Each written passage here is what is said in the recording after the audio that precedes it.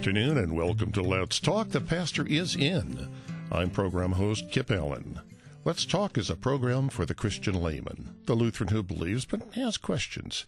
In short, the program's designed for someone like me because, there's a lot I don't understand. Not necessarily something soul-shaking. It might just be something I've been curious about for a while. And I find that rather than getting into a deep chapter and verse theological discussion, sometimes a casual front porch style with a pastor is the best way to understanding. That's what this program is all about. Today's guest is Lance O'Donnell, pastor at St. Paul Lutheran Church in Oconomowoc, Wisconsin. I have my questions, and I'm sure you have yours. You can send your questions at any time by email to letstalk@kfuo.org, or you can call in during the program. If you're in the St. Louis area, including Metro East, that number is 314-821-0850. That's in the St. Louis area, including Metro East. Anywhere in the lower 48, you can call us toll-free at 1-800-730-2727. Lance, welcome back to the front porch. Good to be with you.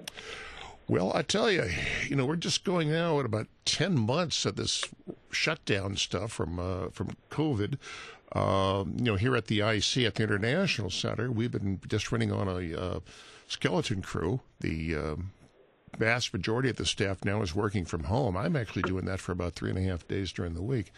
But so far, I've managed to dodge the bullet. I have not gotten it. But you did. And the way you described it was what? You got hit by a truck?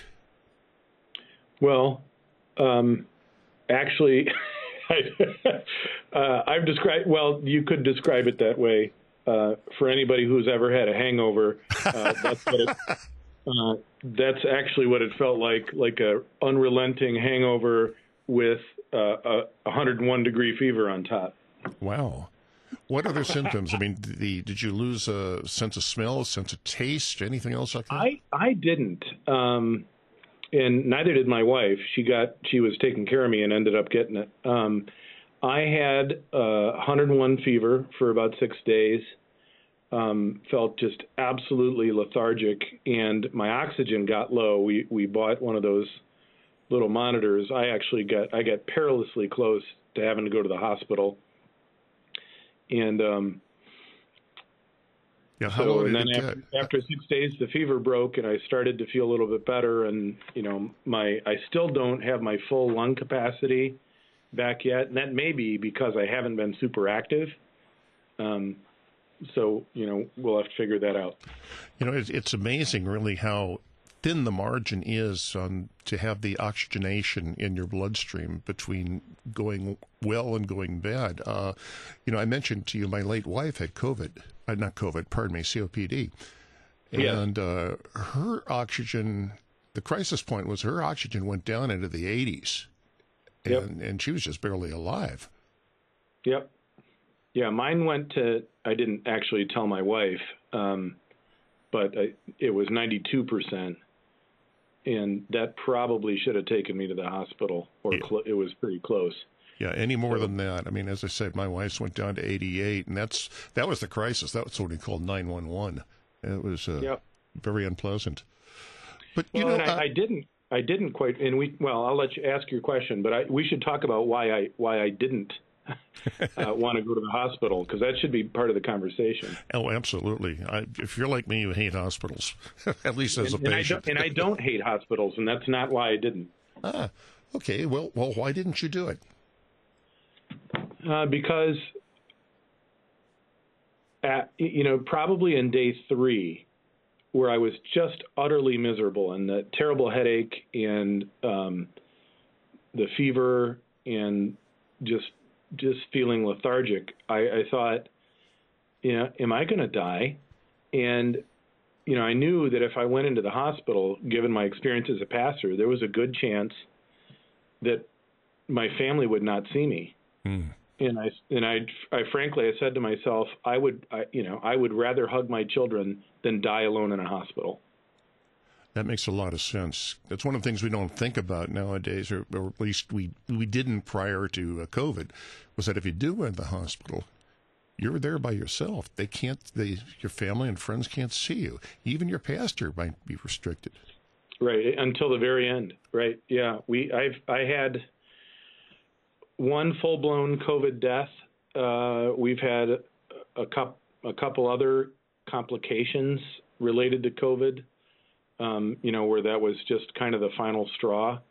I've got a funeral a week from Saturday that she had brain cancer, but, and also at the end got COVID. And we had a guy back in July, a long-term servant of St. Paul's, who had just cascading issues. But, it's in the middle of the quarantine, and this is July, and he knew, they told him to go to rehab after various serious medical issues. And he said, and they told him you could live for 2 weeks, you could live for 2 months. But he knew if he went to rehab, none of his family would be able to visit him. And he said, you know what, I'm just going to stay home. And he died at home. Well, I think that's probably the way I'd want to go. For sure. Yeah. Yeah, I remember last time I was in the hospital was when I had my heart attack. I really wanted to go home. I tell you, I just wanted to go home. And of course, naturally, one of the things you can do in a hospital is you can pick up all these other diseases. That's what happened to me while I was there. They put a couple of stents in my heart, but then I managed to pick up a pericardial infection that just knocked me for a loop. I mean, I was out for like 6 weeks. Yep. So. Yeah, typical for stuff like that. I mean, I've had largely, good experiences in hospitals, and our hospitals here have done well with people. But even so, right, that's, I often wonder how people, it's necessary, but with constant poking and prodding and bells going off, and how do you get better? We actually have a member of our congregation, Wilbur Pieper, God bless him. Wilbur, we think, is related to the great Francis Pieper, theologian and former president of the Missouri Synod back in the day. Wilbur had serious in, was it November of 18? We thought we lost him. They put him in hospice care. And in hospice care, because he was supposed to die. Mm-hmm. And they took him off all his meds, because he was going to die, right? And so his lungs still filled with fluid, but he didn't have any other medications or pokes and prods, and so they drained the lung, and he felt fine. The lung filled up again, and they drained it again, and then then he didn't have any issue. And all of a sudden, so there he is, Wilbur's sitting there in hospice, getting better. And they actually eventually evicted him from hospice. Well, that's a type of eviction I'm sure he could stand. It was amazing. Yeah, Wilbur is a force of nature, right? They had this big party over there. It's a wonderful hospice here in Oconomowoc called Angel's Grace. They do a great job for families. And the staff all had a big party, and they carted Wilbur out of hospice and off to an assisted living facility. I saw him last month. And he got COVID and did better with it than I did, and is walking up and down the hall with a walker. And a year ago, he was supposed to be dead. So, you'd love him. That's wild. That is just wild. As I said, I dodged the bullet on COVID, but I have had influenza on 2 separate occasions, and it was just, I thought I was going to die both times and was afraid I wouldn't. I mean, it was that bad. Oh, wow. Yeah. Well, thankful that you didn't have it. Do you have somebody coming on that's going to talk to you about the vaccine? No, I hadn't had it planned. That might be something worth talking about. I know that at least one of the faculty members at Fort Wayne Seminary, who's a theological ethicist, is doing some research in this that might be helpful to you and to your listeners. That if, I don't know if I don't know how much of a front, but that's a decent front porch conversation for you. Somebody who's, and he's a pastor, but a theologian and a guy trained in Christian ethics. Gifford Grobeen is his name. That might be a really interesting conversation for you. Yeah, that's a great idea, Lance. If you can send me the contact information by email, I'll follow up on it. I think it's a really good idea. Yeah, and I think both of our seminaries and our Commission on Theology and Church Relations are working on some stuff on the vaccine. But people are getting it right now. That is the vaccine, and they might want to be more informed about what goes into producing the vaccine, and because there are some ethical implications for many people. Yeah, I understand that one of the vaccines that came out might actually have been derived from fetal tissue. I don't know if that's true or not, but I've heard it. And I think the Catholics actually came out. I think one of the Pope actually came out and said it was okay to take it. Well, yeah, and again, I don't want to. All I know is I know Gifford and some others are working on this issue. My understanding is, I think almost all of them had some kind of fetal tissue involved in the development. The more challenging ethical issue, I think, is using fetal tissue for production. But I'm not the guy to talk with about that so much as because Gifford's the guy to talk to about that, or one of those guys that have really studied it. No, that's a great idea. Yeah, this COVID bug is really strange, and it hit you, and you went down it was really bad. Now, my nephew and his son and his wife got it, and the wife had terrible symptoms, but the son and my nephew were completely asymptomatic. Yeah, it's most of the people, frankly, that I know, and we've had a goodly number here at my parish in St. Paul's over the last, really, it's almost a year. I mean, it was probably January last year that people started to get it, but just didn't know.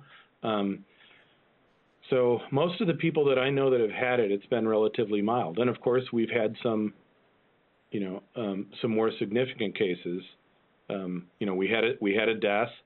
A member of our congregation who had some lung issues and stuff, and when she got COVID, it was over. She was on a ventilator for 2 weeks, and and then her poor kids had to make the decision, and that's what to pull her off the ventilator, and that was it. Yeah, that's a horrible choice to have to make. It is, and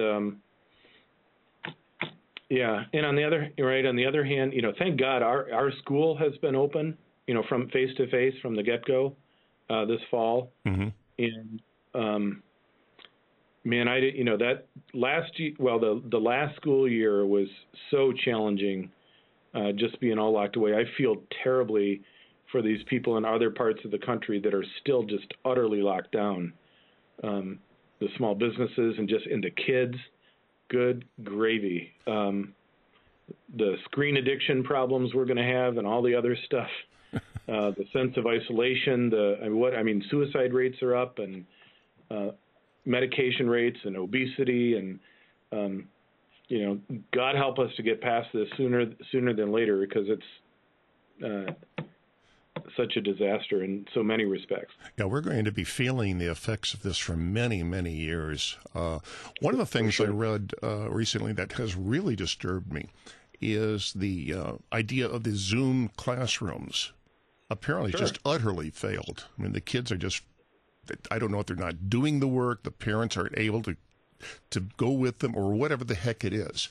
But, we've got a whole class here, a whole group of kids have missed a years of education. It's really hard. Interestingly, Kip, my son Aiden is a junior at Concordia, Wisconsin, and wants to be a middle school teacher and a coach. And last year, I think it was in May, so near the end of the school year, and we were all in quarantine, and I did a Bible study with our faculty over Zoom. And since Aiden was home, I invited him to join us, and he was able to join us for most of it before he had to go to class. And we were talking about, and this was back in May, so we're March, April, we're 3 months into the quarantine thing, and we're kind of hashing through. We were looking through different Greek words for teaching, and one of those is katakao, which means back and forth, kind of oral teaching. And Aiden said something really profound along the lines that I think you were talking about. Aiden said, and he just hated the online education. He said, teaching is about correction, and you can't really correct kids over Zoom or, in the way that you can in the classroom. It's often a teacher has to pick up tone of voice, nonverbal cues, and a kid actually has to raise his or her hand, and ask to be corrected. And, a lot of kids don't.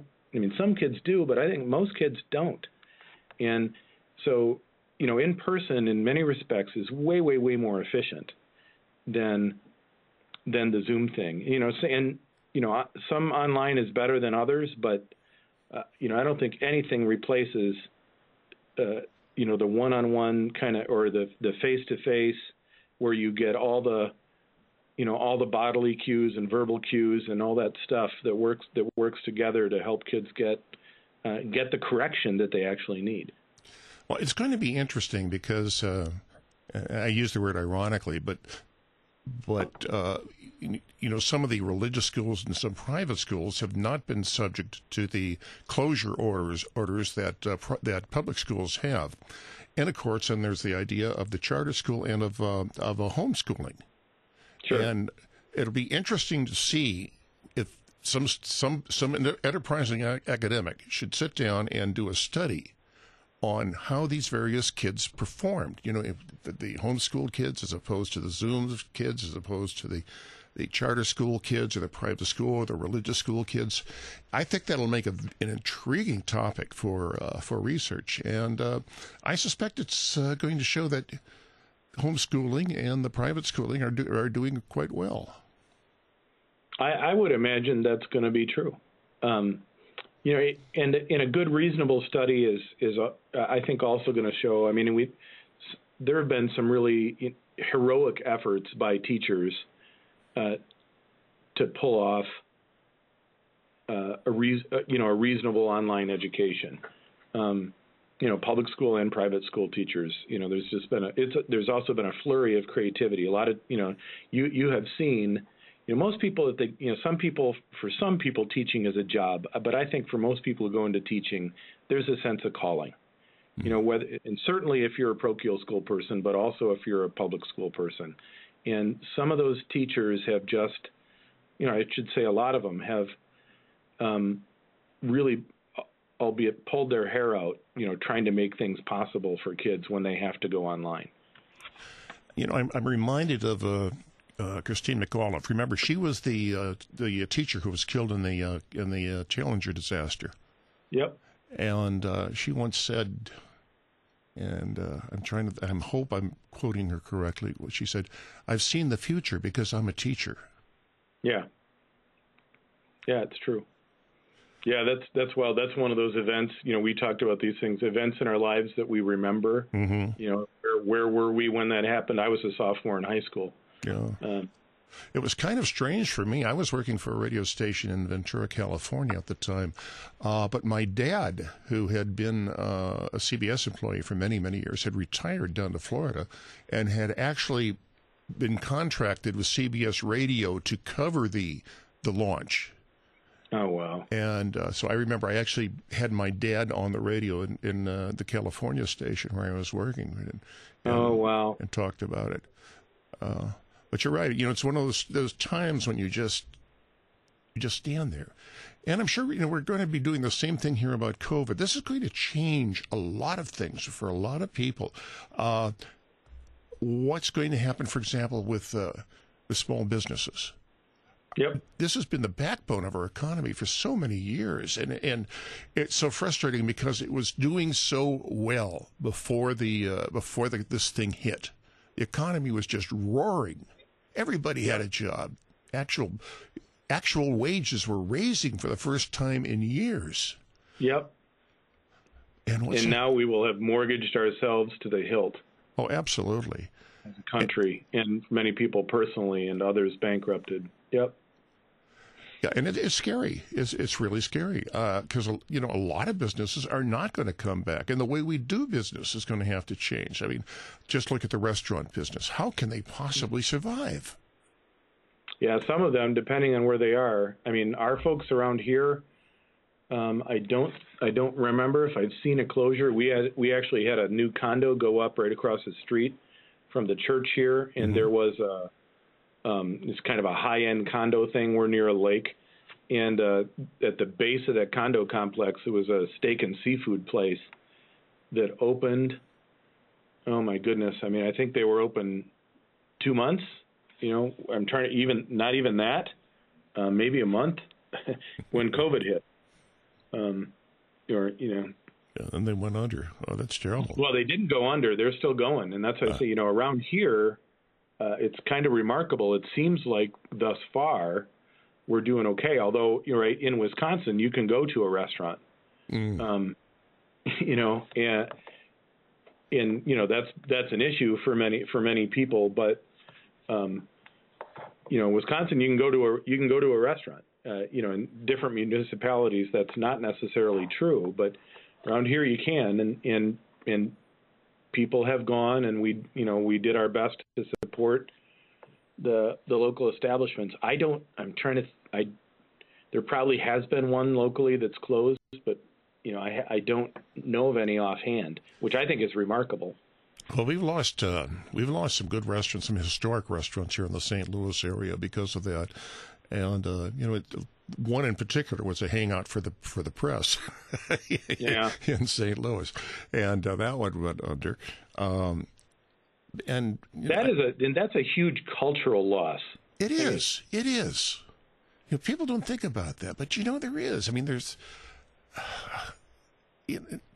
I'm trying to think of how to explain it. Well, when I lived in Alabama. For example, there's this one place I used to hang out at. It was called Trinities of Old Mobile. Neat place. Mm-hmm. But this was a gathering place for journalists and for attorneys and for people from the DA's office. Occasionally, local politicians would show up there. And I got more good story tips from that place. And it really was it was a cultural thing. And just don't see that much anymore. Different times.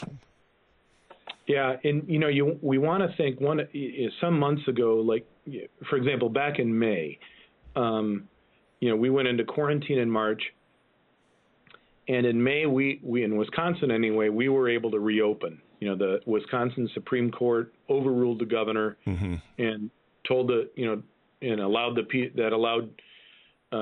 most businesses and churches to reopen and have people in the pews again.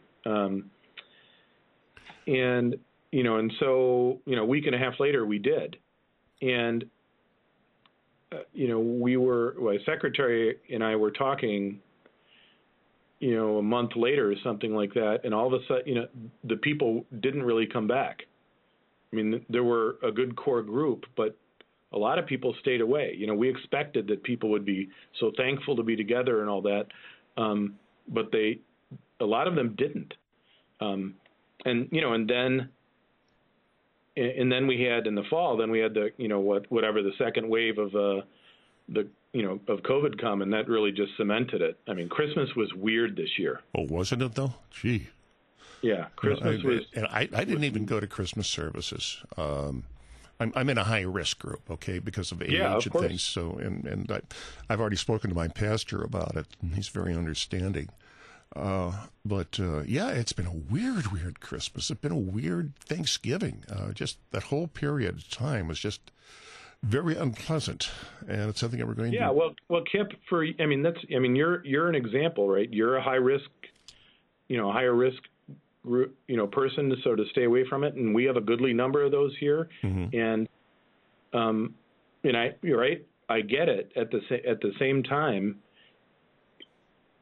You folks who appreciate the centrality of worship not being around is a blow to the life of the church. And for those of us who are either healthy enough or past COVID or whatever the issues are, who are coming, the COVID has decreased the number of volunteers available.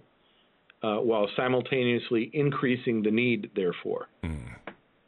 Well, let's talk about this again we've got to take a little break now, but we've got Sure. a lot more coming up. And I specifically want to ask you how having COVID affected your faith and how it carried you bet. through, or how that worked. But we'll be right back right after this.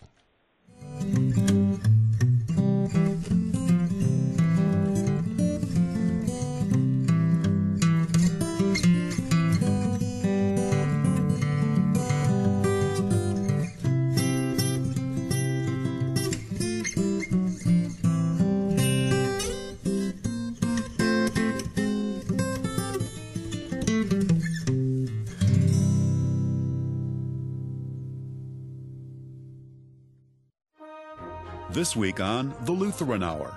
Too often we are looking down, literally. We look down at the phone, down at the bills, downcast because of our problems. But Jesus comes. He comes into the real world of real people with loving kindness. Dr. Dale Meyer this week on The Lutheran Hour. Sundays at 12:30 and 5 p.m. on Worldwide KFUO. You hear our voices every day as we speak the gospel, share the latest news, or for insightful and sometimes entertaining talk. Why not share your voice with us and send us your feedback, suggestions, and questions? Leave your comment at 314-996-1542. Be sure to follow us on social media, too, so you can like, comment, and share your favorite posts. Drop an email to kfuo@kfuo.org or send a snail mail letter to Worldwide KFUO, 1333 South Kirkwood Road, St. Louis, Missouri, 63122. In 1924, by the grace of God, KFUO began broadcasting the good news of Christ for you. A long part of this history is bringing you worship services to hear and receive the good gifts of God in His words. This Sunday morning, join us for services from Trinity Lutheran Church at 8 a.m. and Village Lutheran Church at 10:40, as well as Bible studies from St. Paul's Lutheran Church in De Pere at 9:30. Hear Christ for you in Sunday morning services on KFUO. A hardened ranch hand bears wounds from the past. As hard as I might try, there are people I cannot forgive. But can he overcome his bitterness? Your memory of your pain is greater than the memory of your deliverance. To protect the son of his best friend. I will give my life to save yours. When quicksand threatens to kill him. Don't do this. Quicksand, the exciting new audio drama on the next Lamplighter Theater. Saturday mornings at 11 on Worldwide KFUO. Here's an interesting fact. A group of anthropologists from UCLA did a study of American homes. They found that 9 out of 10 homes had so many things stored in their garage they didn't have room for their cars. Hi, I'm Callie Breeze with Thrivent, helping you thrive with purpose. You know, it's no secret that Americans have way too much stuff. And if you're like me, you probably have more clothes, toys, and electronic gadgets than you'll ever use. So before you buy more, take a look at what you already have. Do you really need to buy something new? Or will it just add to the clutter in your home? God wants us to have what we need and to give generously to others in need. You can do this by using your money wisely and not buying too many things that you really don't need. So if your garage and closets are filled to the brim, think about how you can be happy with less. And there's a nonprofit near you that could put your extra to good use. In doing so, you'll live a more content, confident, and generous life.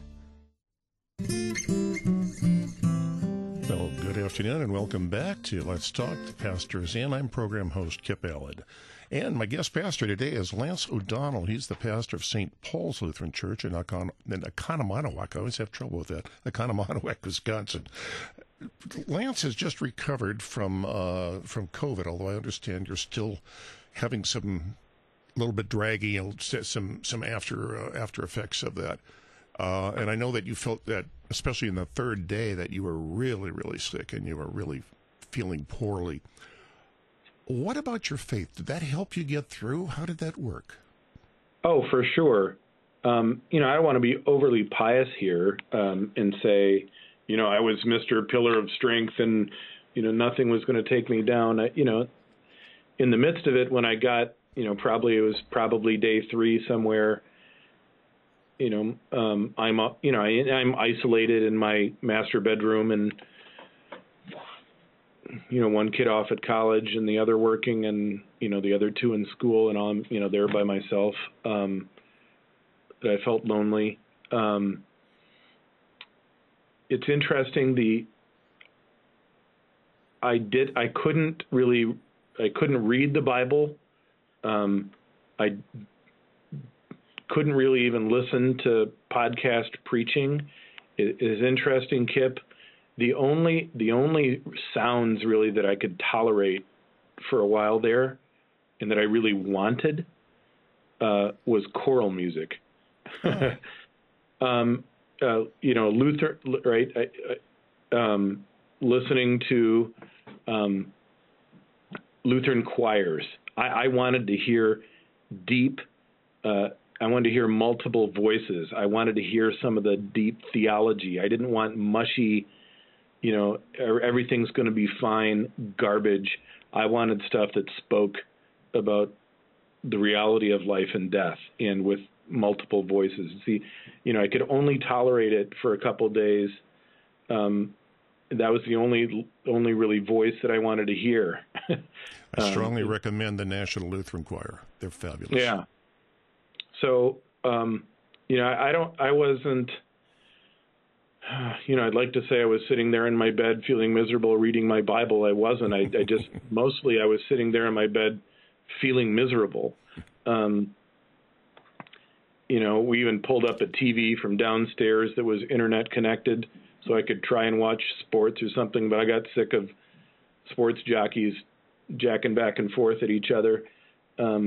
Just couldn't take it. But for a period there, all I wanted was to hear a choir. Wow, that's interesting. Well, it was interesting. It wasn't utterly surprising to me, but I couldn't sit down. I couldn't just read my Bible. I didn't really even want to listen to my audio Bible, but I could listen to a choir. Well, my faith actually got me through on my heart attack, but in a little bit of a different way from you. Now, I was not reading the Bible while I was in the ICU, but the thing was I was either going to live or I was going to die. And either way, I was going to win. Yeah. Either, God was going to restore me to my family or friends, or he would call me home. And there was this wonderful feeling of peace, because I knew no matter what the outcome, I was going to win. Well, yeah, and having COVID was, for me, really a tipping point. Because when the quarantine first went down, I had I'm on a blood thinner because of the pulmonary embolisms or blood clots I had in my lungs after my knee surgery. Ouch. In 2019. So when all this stuff went down, when we were talking with the elders, we were a little extra careful. I mean, we really, we didn't have me out and about among people because we weren't sure what we were dealing with yet, and we were extra concerned about my personal health, and with a family with young children, and probably, in retrospect, too cautious. Everybody can look back at hindsight, but once in the middle of my, back in November, in the middle of my COVID symptoms, wondering whether I was going to recover, I did hit a tipping point where I thought, well, I might die here, and if that's the case, I'm not going to the hospital, because I want to hug my children and tell them I love them. I want to tell them personally that the Lord's going to take care of them. That's really the main reason I didn't want to go to the hospital, because I didn't want to get stuck and get so sick and, be put on a ventilator where I couldn't speak to my children. I got to the point I would rather be able to speak to my children if necessary and tell them I love them, and that the Lord who kept, my family when my dad died young, that he would keep them too. That's why I didn't want to go to the hospital. Well, it makes a lot of sense. Silly as that may sound. Well, let me ask you about St. Paul's. Here you are, the pastor at St. Paul's, and you're down for the count. How did the business of your congregation go? How did it continue while you were out? Well, great question.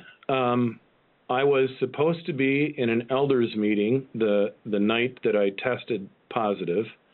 I tried to help them, because we were talking about some COVID protocols and stuff. I tried to join them via Zoom. We had issues, but I have good elders. I mean, and thanks be to God,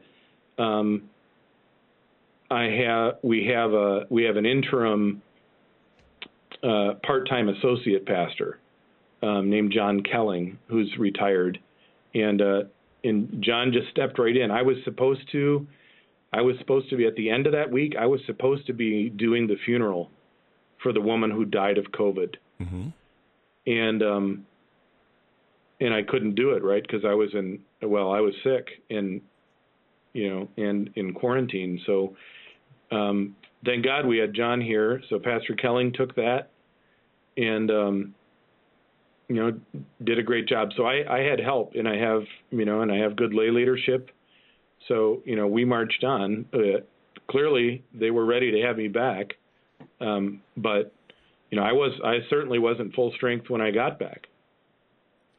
Well, this is a good learning lesson, I think, for all of our congregations, is to plan for something like this, because it does happen. The pastor may suddenly have a stroke. He'll get hit by a car. There will be some kind of a disaster. And, there should be some kind of a plan in place, I think, for all congregations. What will we do in a situation like this? How can we continue to function as a congregation? Yeah, most of us don't do that. I have a neighboring pastor, Dan Torkelson, who's our first vice president here in South Wisconsin. And Dan tested positive for COVID on Christmas Eve. Oh, boy. But he and his elders had developed a plan that if something like that happened, what they would do. And so, they went virtual for Christmas Eve, and Dan's got a big family with musical kids. And so I think they did something from Dan's living room. And, unfortunately, his symptoms weren't really bad. And then we had our mission executive for South Wisconsin, Jonah Burakowski, who's about to head out for the Dominican Republic for the Office of International Mission. He was supposed to help me out on Christmas Day, just to be my liturgist, because they live nearby.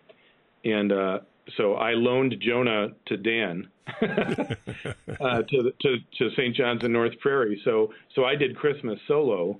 So that the people in North Prairie could have Word and Sacrament on Christmas Day. And that's the advantage in my part of the world. You've got a goodly number of Lutheran clergy around, where if somebody's in trouble, you can share and help one another. If, further out west or other places where we're a lot more spread out, that's a different ballgame. Yeah. Well, same thing here in St. Louis. I mean, we've got... yeah, clergy up the west. Zion on the Mississippi, Yeah, there are Lutherans everywhere here, thank God. So there lots of parishes too, but retired guys around, and so in other parts of the country, that certainly would be the case. So I have a part-time retired associate here who was able to help when I got sick, but not everybody has that. Yeah. And so that, the congregation, and we have strong lay leadership, the congregation did well. Yeah. Well, my pastor was ill, but he did not have COVID, but he was ill, and he had to call off at least one worship service on a Sunday, which is rare for him. I think it's the only one he's ever missed in like 16 years. But we do have, my congregation does have another pastor who stands in if there's a problem, but the man was quite elderly. Yeah. And so my pastor decided perhaps it would be better just not to do it than to bring him in and perhaps expose him to things. So I think it was the right decision to make. But, it's a tough one. It's a tough decision to make. Well, and you've been pretty isolated for these months, because of your risk group. Mm-hmm. If I may return the question. So how has this affected you faith-wise?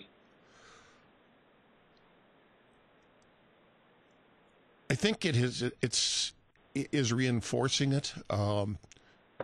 This is one of those things where we don't understand why God is doing this, but there's a reason behind it. There's a purpose behind it. I also know that I really missed not being able to go to church. And that's something that has really helped me on that. And of course, I'm blessed in that I work directly for the Synod. Yes. And so I'm exposed to many, many things that the average parishioner would not be. And that is a wonderful blessing for me. So, this thing hasn't hit me as hard as it would have hit you or other people, for example. Again, I've not been sick, knock on wood. Never say that. It's going to happen. No, I've not been ill. And I know it's going to pass. I know there's a purpose behind it. Darned if I know what it is, but there is a purpose. I have no doubt. Yep. Yeah, this has been a faith challenging episode, or experience, or whatever you want to call it, and ups and downs, for sure. Well, I'll tell you one thing that has helped me is Portals of Prayer. Okay. And I have Portals of Prayer. I've got a home office now where I do most of my work, and as well as my studio up here. But that helps. I can do my worship every day just through Portals of Prayer, and that has helped a great deal. And that's something that I urge any parishioner out here who is having a problem or isn't able to hear the message. Get a copy of Portals of Prayer. It'll help you through it. And do the daily devotion, right? Absolutely. Yep. Yeah, I was just talking with somebody today about that very thing. The habit of the daily devotion. And I might also suggest there is, of course, Worldwide KFUO. So as long as you got access to the internet or to a radio, the message is here. One of our logos is Christ for you, anytime, anywhere. And that's what we do here. One of the things that I really enjoy doing promos for is, we air several church services on Sundays. And the thing is that, there are people who are going to be homebound. There are people who are traveling. There are people who simply cannot get to the church service, but they can worship with us. And I consider that an enormous privilege on our part. I feel privileged that these people will worship with us. Not that we're doing something for them. They're doing something for us. Sure. Yep. So we are living in strange times. Another aspect to look at is how the local and state governments are handling it. You live in Wisconsin, and your governor has been somewhat draconian. In California, they're essentially shut down, as they are in New York. Here in Missouri, we're relatively open. Illinois is another thing that's been shut down. And we have benefited here, I think, from having a divided government. Because our Democratic governor, his instincts were a lot more lockdown, and if he had not had to deal with the Republican Assembly, we would have been a lot more locked down than we have been. So, I think the people, and I think we're doing okay. All the, the places that are super locked down, like California, are also, or New York City, are in big trouble with spread, even though they're totally locked down. And we have not been absolutely totally locked down. People have been living their lives, and COVID has spread, but it has not been an utter disaster here. I'm going to be very, very curious to see how California recovers after this. Part of it is, I lived in California for 30 years, and I still have a lot of friends back there. And it's going to be interesting to see how they come back, because the lockdown there obviously has not worked very well. They've still got a huge COVID problem. part of it, frankly, is they've got an enormous population of illegal aliens. And remember, when they come into the country, these people have not been health checked. We don't know what's going on. And I think that's going to be a factor. And, of course, because of the sanctuary city and the sanctuary state policies they have, they can't get a handle on that. It's going to be interesting, and it's probably the wrong word to use. But when this thing is over, we as a people, as a society, as a country, are going to have to take a long, hard look at ourselves and see what we did right, what we did wrong, and what we can learn from it. Now, my fear is that ideology and narrative is going to interfere with an actual investigation of this. It's easy to turn a blind eye, especially if the evidence shows that you're wrong. Yeah. Well, I can tell you right now, I will be more predisposed to vote for somebody who's willing to admit that they're wrong or have been wrong or made a mistake. Anybody who says, I did it and is just utterly self-defensive. Anybody that says I have absolutely no regrets, I'm not as terribly interested in because I just don't think that's honest. Of course, you got to, we're Lutherans. We know how flawed we are. I mean, when I do go to communion, I know by the time that I get by the time I'm walking back to the pew, I'll know I will have sinned. Yeah. Well, we have a great advantage in the church versus our politicians because, we come to worship. We come to the Lord's Supper admitting that we're broken people. And it's part of coming into church is doing that collectively, recognizing that we're fallen and we need help. Part of the challenge in our civic life is, if a guy admits that he made a mistake in judgment, it ends up endlessly repeated. Rather than allow the guy to learn from his mistake, we end up beating the snot out of him indefinitely, and so he doesn't feel like he can admit or that he's learned something or that he's changed his mind. Well, I think your son really put his finger on it when he said, teaching or learning is being corrected. And you can't be corrected if you don't admit that you did something wrong. Yeah, or even that you made an error in judgment. It doesn't have to be a grave sin. All of us live knowing that hindsight is 20/20. Mm-hmm.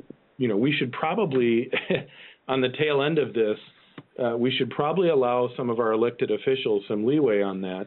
We'll see whether we do or not, but that's not the way we campaign. I would have loved to heard that in this election. It was the right election for those candidates who were running for president to say, we went into this thinking this, and then it didn't turn out to be that. We sure didn't hear any of that from the president, and we certainly didn't hear any of that from the president-elect. No, we didn't. The only one I think who actually did admit some wrongdoing or bad judgment, I think, was Pence. But Pence is a dedicated Christian, so yeah, that sounds about right. I wouldn't be surprised if Mike Pence was actually honest. But again, that's something that we Lutherans have, and that's one reason I'm so glad that I am Lutheran, is that I know I'm broken. No ifs, ands, or buts. I know it. And I also know that I'm forgiven simply for asking it. Indeed. That is the great pleasure of being a part of Christ Church is to be able to, it's liberating, to know God's forgiveness and, not just from God, but also from his people, mm-hmm. We made some decisions here. You asked me about spiritually, how COVID affected me spiritually. Well, I have a parish of 1,900 people. Wow. And 1,900 baptized. And, we went, when all this went down back in March, we went into full lockdown. We didn't have anybody in. I didn't do drive-by communion. We just, we fasted, we recorded the service, and we put it out to people.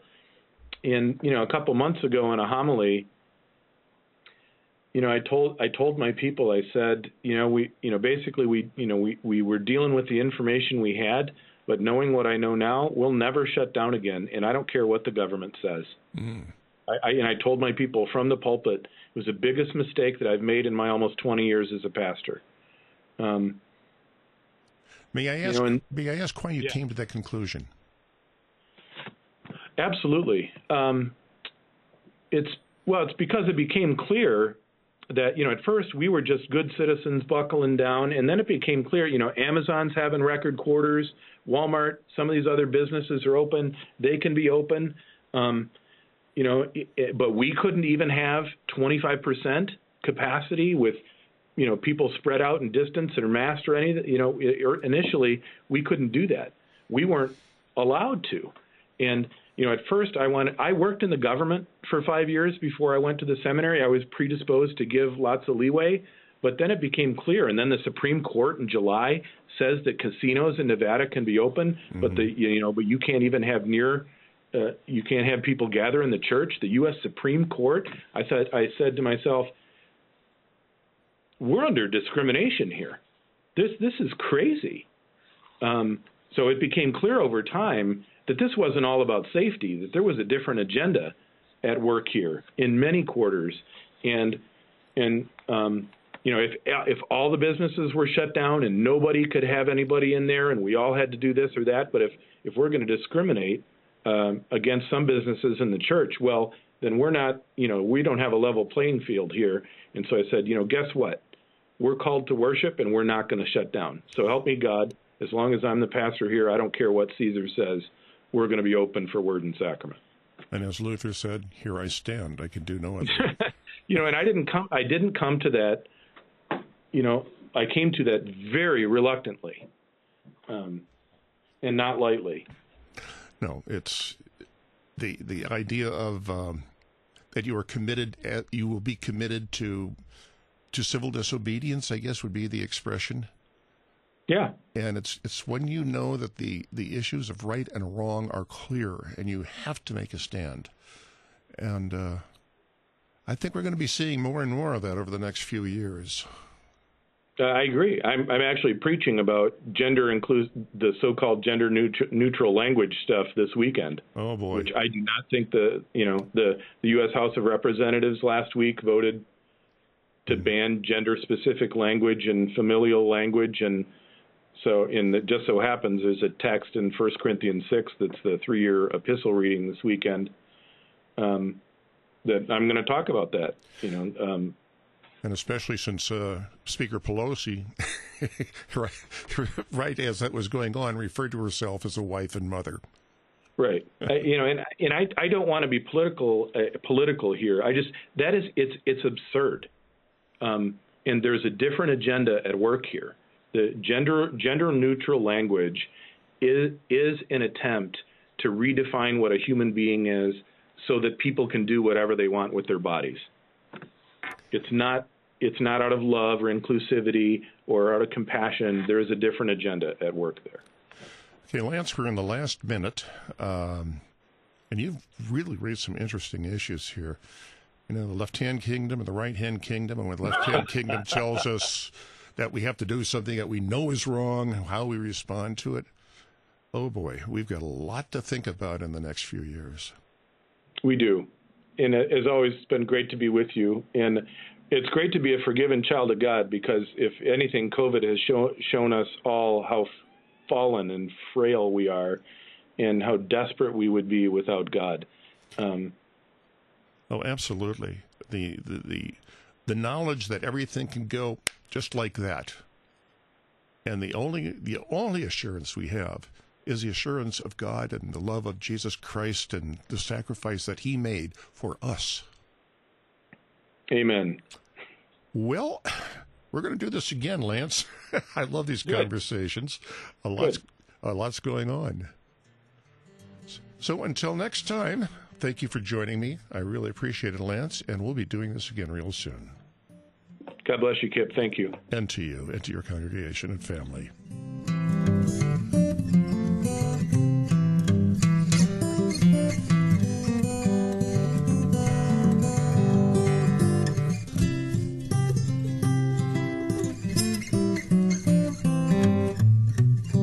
You've been listening to The Pastor is In, a weekly chance to chat with the pastor. Your support is vital for this program to continue. To learn about giving opportunities, call Mary at 314-996-1518. You can make a gift safe, secure, and easily online at kfuo.org. Thank you for listening and supporting The Pastor is In on Worldwide KFUO.